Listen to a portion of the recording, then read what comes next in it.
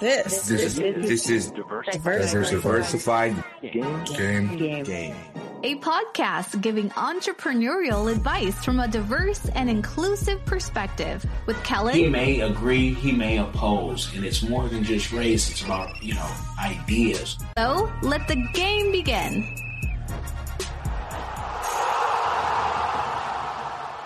Hey, it's Kellen, and today, you guys, we're not going to waste any time because for a few minutes, we have Michael Michalowicz. Oh, man, if I could say that 10 times fast, but I You'd be the first human being ever to pull that one off, Kellen, if you could. Okay, yes. Now, you guys will Google this name that you'll see in the description box in the title. You'll see how many books he has. Profit First is where that I learned about him. He has, The Pumpkin Plan, Clockwork. I mean, he's a best-selling author, people, who's had, multiple million-dollar businesses that he's sold. So he's going to come and show us about money. Not going to waste any more time. Mike, how you doing? I'm doing well. Thank you so much for having me. Thank you for coming on. And I want to start probably where nobody else starts. With all your success, people could talk about millions of dollars, talk about, the accolades, but where would you be without your wife in all your ventures? Probably, that's a great question. So probably nowhere. She's been the stalwart supporter of me. And, but she's also kept me grounded in reality. At times I want to pursue things in business and she's like, are you crazy? And she was right. So she brings the yin to the yang, that balance. And I think without her, I would have done things that are far too risky in business. But at the same time, she's my greatest cheerleader, my greatest champion. When I told her I want to write books for a living, she's like, that's crazy financially, but if that's what your dream is, make that dream a reality. And now it's become a lifestyle that supports our dreams beyond me just being an author. So she's the powerful force behind what I do. Your best critic.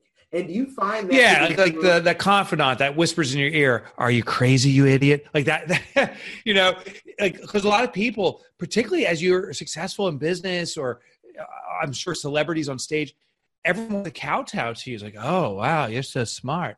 But the reality is, we're all just normal people. So we need someone that will be caring but candid. And I think that's what you are, especially if people pick up your audiobooks, because so straightforward. There's no fluff. I mean, a publicist would have told you, hey, don't say that to him. Oh, my gosh, yeah. Where does that come from? Well, it's really who I am. It's funny. In my book, The Pumpkin Plan, it's the first one I went with a mainstream publisher, Penguin Books. And the editor's like, I can't believe this some of the stuff I'm editing. And I think pandering of the academic who just tells you from stage, this is how things should be. It's like some weirdo Big Brother thing. So my style is like, we're all in this together. It's going to be freaking hard. I have some experience that may support you, and I want to share it.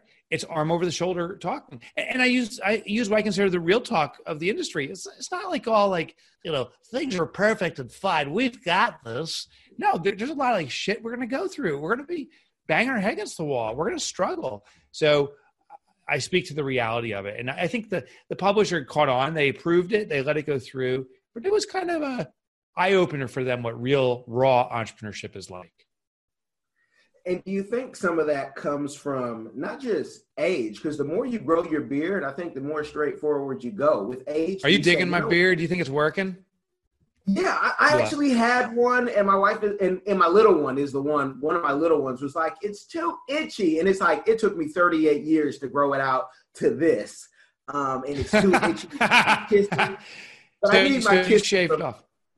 Yeah. I shaved it off just for Corona times. When they go back to school, I'll bring it back. But my hair is long. I've grown out my hair, and I do that because I'm like, I'm characters out of the Bible. There may be some power in this hair. I don't know. That's what I feel like. Like when people look at me, I feel like I'm biblical. I mean, I got the same thing. Like this hair going everywhere. I had no idea how like this, these curls and the beard. Yeah, I don't know. it's like we grew up in, it's like we're back in the biblical days. It's kind of bizarre. Well, we definitely, sometimes can feel like it with the lockdown, which I'm in Seattle, so social distancing is normal. How have things been in business for you with the lockdown and coming out? Yeah, so my business personally, we are continuing fine because we responded very quickly by changing some of the stuff we do. I did a lot of speaking, and that went away overnight. But it's shifted toward new products, new services. But the other element, though, is there's so many businesses that are going out of business. I'm pretty sure it was Warren Buffett who said, and I'm going to paraphrase this, but when the tide goes out, you see who's swimming naked. As this recession starts and goes through, you see all these businesses that were not prepared for it. And it's sad to see businesses just shuttering the doors. At the same time, it's compelling for me to serve, to save, to help businesses that are struggling. So there's a little bit of me feels like, I'm born for this. Like I have to respond. And so I feel empowered in that way, but it is tough to see businesses being hurt. What do you think the shift is going to be? I mean, businesses are going to, be on the verge of closing their doors. Does that mean that, those who had some capital will be able to become partners with them and, get into a business they never thought they could get into?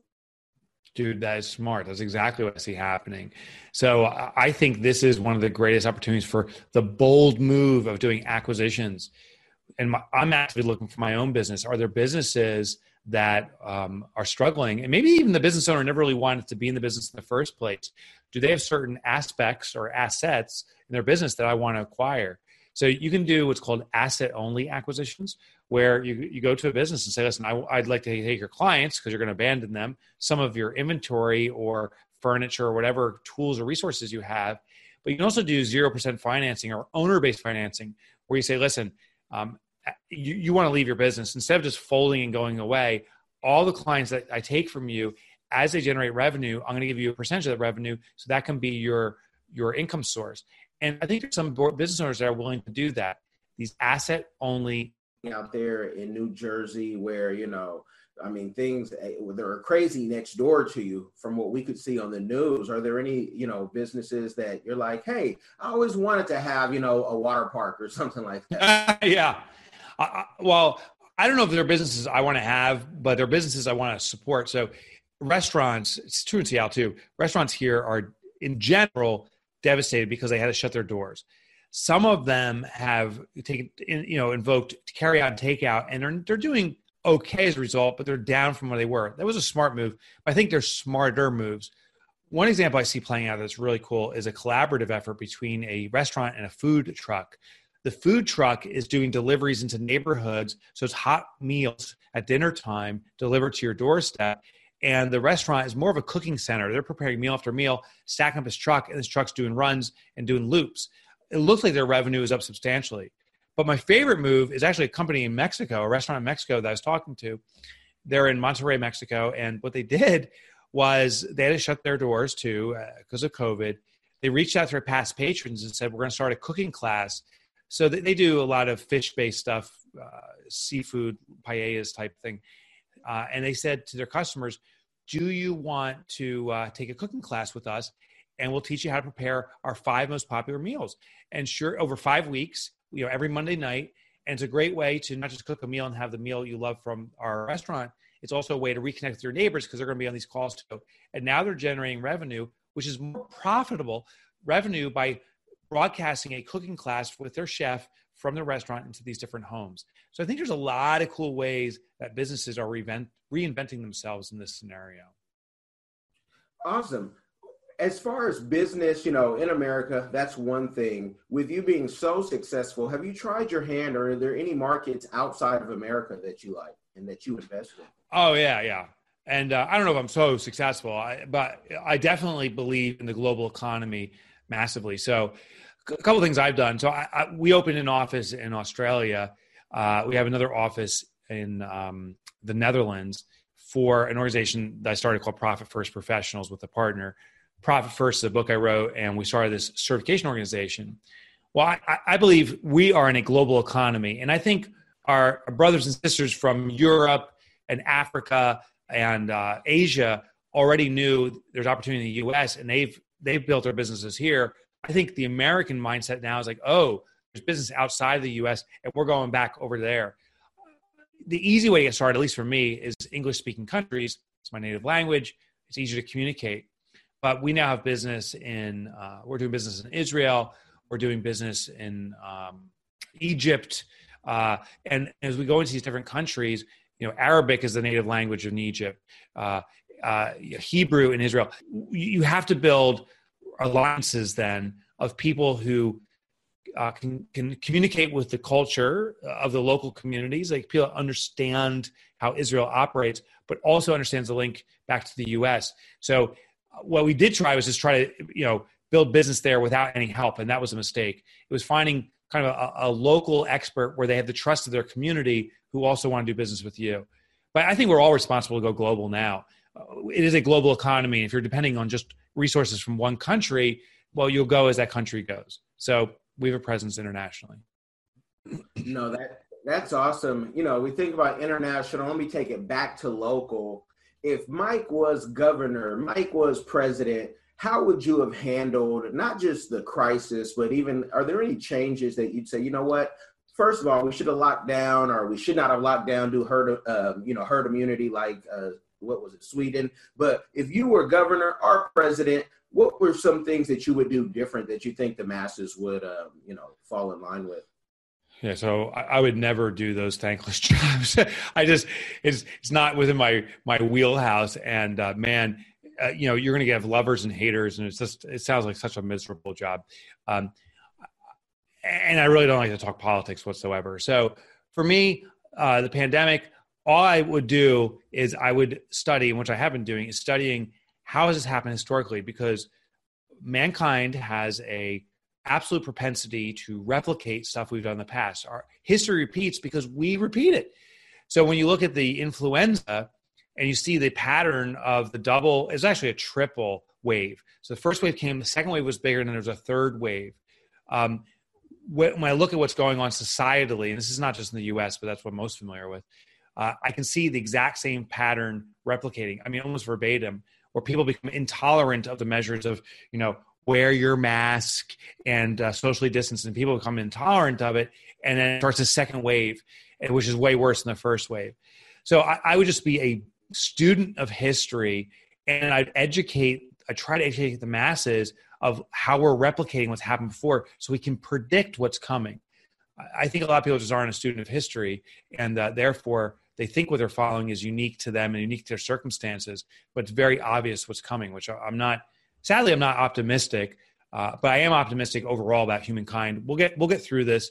It's just going to be a bumpy road and a bumpy ride. And as all your books talk about, small business is going to be part of that ride and make the difference. With the community being, making a difference, what is your community give back that you are doing or that you want to do in the future? So it's funny. I'm still envisioning the president. How about I'll be your vice president. If you're up for that, then let's go. I think we're a good ticket. I think the give back for me is simply, if it boils down to anything, I'm a cheerleader. Like to your point, small business is the backbone of our society. If small business fails in this new environment, we're all screwed. We're all screwed. The whole economy will collapse. 90% of business globally is small business. 50% of people employed are employed by small businesses. So you can't wipe that off the map. We have to succeed.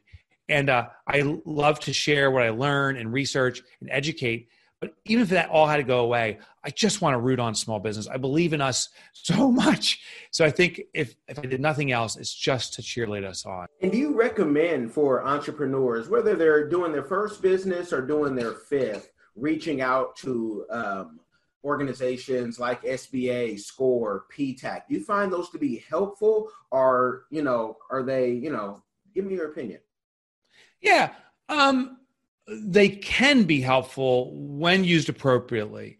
None of those organizations, I've yet to find one that's a cure-all. We all, as we go through the entrepreneurial journey, we need to develop ourselves, and there's skill sets that we lack. I think the first thing we have to do is simply open our eye to it. So one of the best persons or people to hire is someone that can speak candidly to. The wife who whispers in your ear, maybe you don't have this 100% nailed down, Mike, and need to fix things. Someone that loves you and trusts you and cares enough about you to speak the truth about where your blind spots are. Then reaching out to these organizations that can support you through it. SCORE, which I think is retired executives. I think that's what the RE stands for. Great resources in a capacity maybe of strategic planning. But if they're retired executives, maybe they weren't entrepreneurs. They don't understand necessarily the startup phase. And so maybe you need an organization like there's a group called EO, Entrepreneurs Organization, where it's peer learning. But you're not going to get mentorship out of there. It's peer learning. So I think I've got to evaluate these resources and say, does it fill in a blind spot for me, short-term or long-term, but does it fill in a blind spot? And then leverage it. But to expect any of these to be the single source for all of your answers, I don't think that exists. And last question, Mike, before we go, because Mike is going to catch the plane. I don't know if it's his private plane or if he's just taking it. Yeah, it is called a bicycle, by the way. What does every entrepreneur need to have to be successful? I think a rational level of commitment to their vision. I think it's that irrationality, which is important, meaning there's a certain point where logic goes away. When we have an idea, what gives us the right to say that idea will be successful? And what gives us the right to say that we are the ones that will be successful at it? And if you look at it from a logical standpoint with the, 7.5 billion people on this planet, these countless relentless stream of ideas, logically, how can any one individual be successful? The math doesn't compute. But what happens is there's a rational level of belief in ourselves or our idea, or ideally the combination of the two. And it's that irrationality that actually brings about viability and an idea that can be successful. So that's the key to entrepreneurial success, a rational belief in ourselves and our ideas. Well, that is full of game. Don't want to give them a game overload. You guys have been blessed by Mike.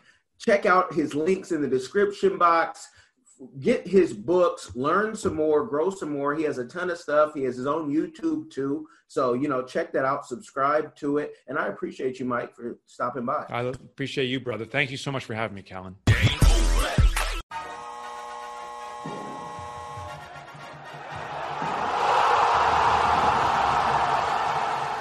Thanks for getting in the game and listening to the Diversified Game Podcast with Kellen, the #1 show pairing entrepreneurship with diverse and inclusive perspectives like wine and cheese, bagel and lox, fish and grits. Be sure to visit diversifiedgame.com for all the good stuff. Join in the conversation and discover more content.